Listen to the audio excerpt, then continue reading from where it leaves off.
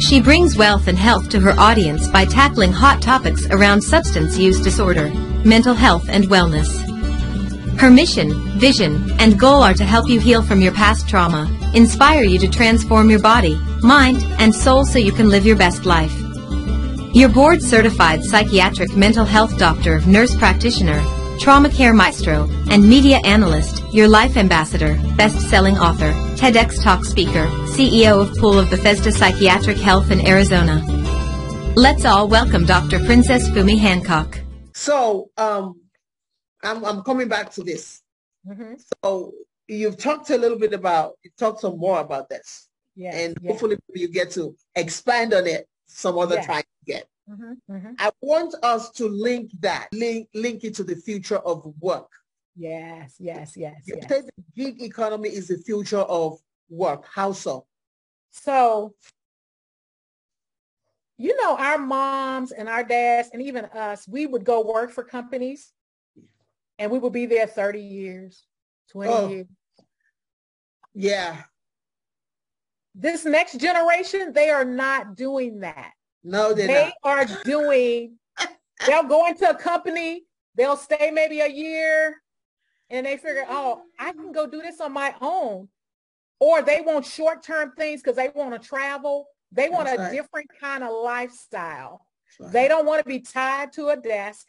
They don't want to be working for a company for 30 years. So I see the future of work, or really, especially for this next generation, with their phones. That's right. With their computers, and not being in a corporate setting like we were, or like we have seen. I even see that same thing with higher ed. And I think people in higher ed is going to have to switch their mindset on how they even do higher education. It's not just going to be in a lecture hall. These young people, they're not wanting to sit in a lecture hall and hear you talking for 50 minutes, an hour and 15 minutes. Even the way higher ed, they have to start thinking about it as a business as well and say, okay, this next generation, they're more of the gig economy. They're more of the share economy. They've been working the Uber and the Lyfts and Starbucks on the side and doing all of this other work. How do we educate them in a way to get them ready for a different kind of workplace or different kind of work environment down the road? Yeah. I tell you what, though, even with my boys, I can tell you, when I have conversations with them, they have great jobs, but they don't necessarily see themselves staying there for like eons. By the same way, I'm like, you ready to go? What? But the moves have always been great moves for him. Offering me, if I ask something and they're not offering me that, then I need to go where I've been offered that. And I'm looking at them like, huh? With us, even when we ask something and they don't offer it, we still sit down there. Yes. Why, I have no clue. But we just sit there because we want stability. We want, but with them, they're willing to take the chance, which is the difference. They're like, yeah, we'll take a chance. Us, we're like, no, we just want stability. But they're like, we can fly. We'll do whatever we need to do. We will do it. If it doesn't work right now, we move on. And I have been noticing that that generation actually get what they want by being firm. We were afraid. We're like, we don't want to lose our jobs. We're single mothers. We're single dads. We don't want to lose our job. They're like, okay, you either say yes or no. And if you say no, we'll say thank you. I know by the end of the year, I'll be gone. You just said something that's what key. They want. Mm-hmm. You just said something that's key with this new generation and the past generation. They don't get caught up in stability. No.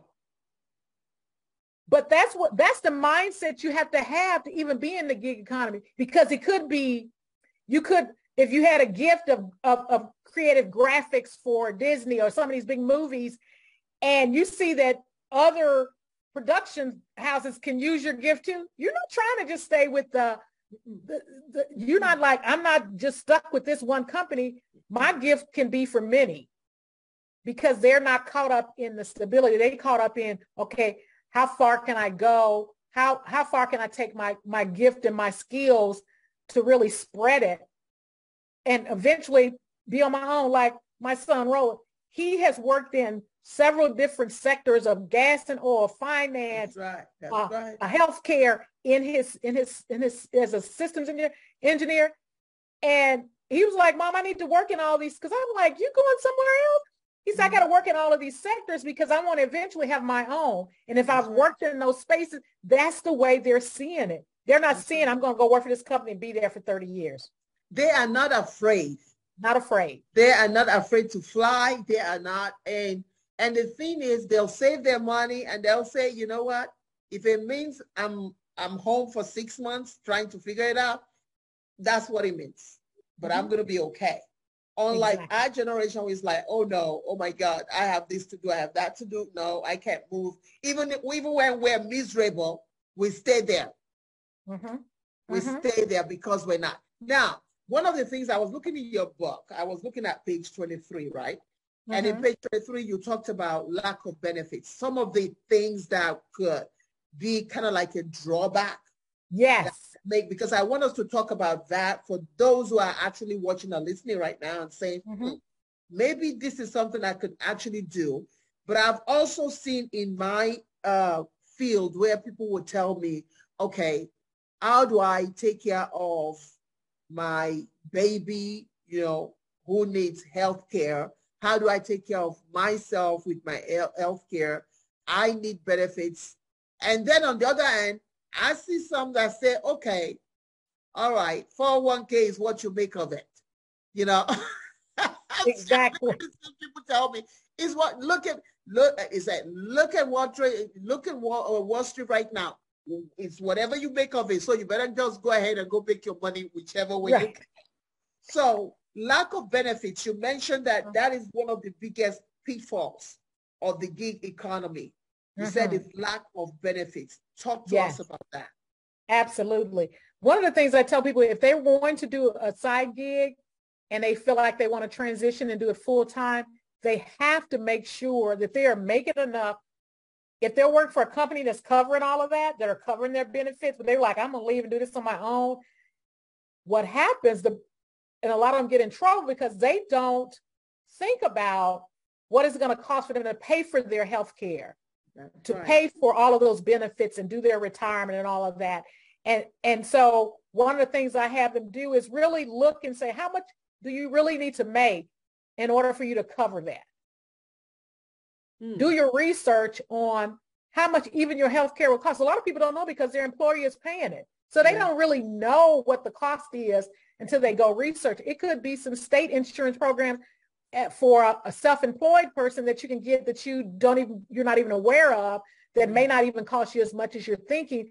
But if you do that research ahead of time, but a lot of times people jump out there and then look. We've seen them. So I'm going to be an entrepreneur. They come to us and they come to us and we're like, you're not ready. You have no money saved up. You have not counted the cost. Let's go back and count the cost of what all of this is going to take, because one of the things that I'm seeing is that a lot of the companies, especially the Ubers and Lyfts and those kind of people that are doing that as a side gig, or people are retiring and going and doing that, they're fighting it in court because they're saying they're going to come up with this number that's going to determine whether a company cannot consider you a self-employed or contract. Based on the number of hours that you're working them. Yes. So with Uber and Lyft, you can work them to a max where the government is going to consider them your employee. Whoa. And then you have to give them the benefits. So there's this debate and these court cases, especially with the Uber and Lyft, trying to figure out what is that margin that you have to be on. So people that are wanting to do it full-time and benefits, some of the companies, I think they're going to get to that place where they're going to cover some of that and they're going to help some of their people. But you have to count the cost and figure out. I tell them you need to have at least a year's worth of money in the bank if you planning on leaving. Sometimes more, depending on the sector that you're in. That's right. In order for you to make that leap, because if you don't have those benefits, the wrong time to figure that out is after you have left your job. Do not leave your job and your benefits and you do not have a plan. I tell you what, though. I know that there will be a lot of nurses that will be watching and listening here. Yes. And a lot of our nurses, they're carers, they're caregivers. But sadly, many of us are not great at entrepreneurs. We can take care of the whole world. Yes. You know, but when it gets to entrepreneurship, they're not great at that because a part of their brain wants to say, oh, you can't afford it. Here's the medication. Bye.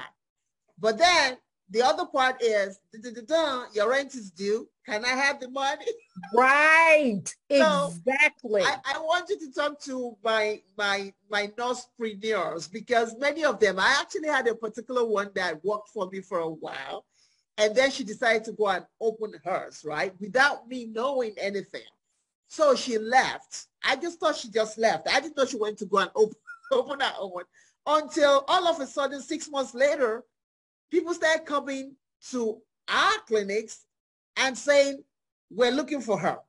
And I'm like, what do you mean you're looking for her? She left. It's been 6 months ago that she left. They said, no. We've been seeing her. We still saw her last month. So I was scratching my head thinking, okay, what's going on here? But it became a situation where more people were coming, looking, and every time we would say she's not with us, they'll say, oh, well, we'll just stay with you. Until somebody finally told us that she started, but I guess she got to a point she didn't realize that it took more than just sitting and caring for somebody and just chatting away and doing counseling. She also has to sit down and count the cost. So I think she got to that point, she couldn't handle it, and she just walked away from our patients, which is not even legal to do, but she literally walked away from all of our patients. So I wanted to talk to people like that who think that, okay, I see Yolanda do this, so it must be easy. So I'm just going to go ahead, write the same kind of book. Just go ahead, start doing what Yolanda is doing. Talk to people like that. Yes. That is so good. We see that so much. And I think social media has not helped it because it can make things look easy.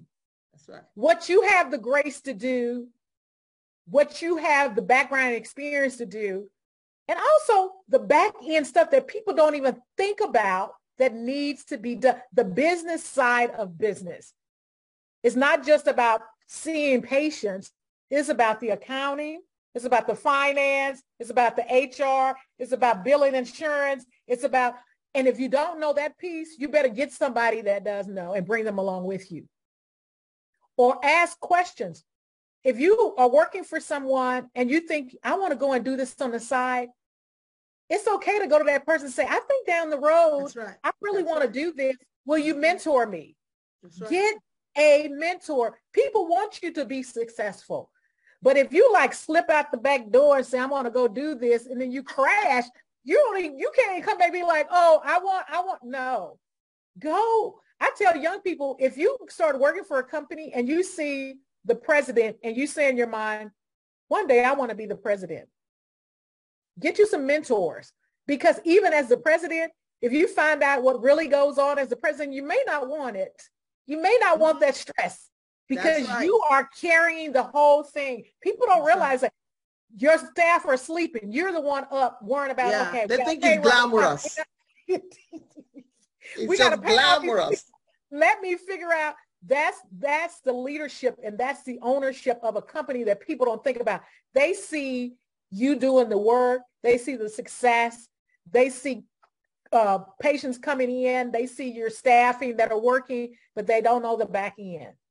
We both have run companies and run foundations, and we know the back end of it when we weren't sleeping. I'm like, Lord, that's right. People got to get paid. You got to go. That's right. So I think people see the outside. I used to even tell the staff, you get a paycheck every week. Let me tell you how that happens. Mm-hmm. Because I think people can be working and not realize what takes place in order for them to even get that paycheck. And it's hard owning a business. Entrepreneurship is not easy. And everybody's not called to be an entrepreneur. Some people need to work for somebody. They just need to go work for it. Thank you for listening to Tear the Veil with Dr. Fumi. We hope you have enjoyed being a part of today's show and that we have helped you in shining. For further information, you can visit us at drfumiPsychdNP.com and pobpsychiatry.com.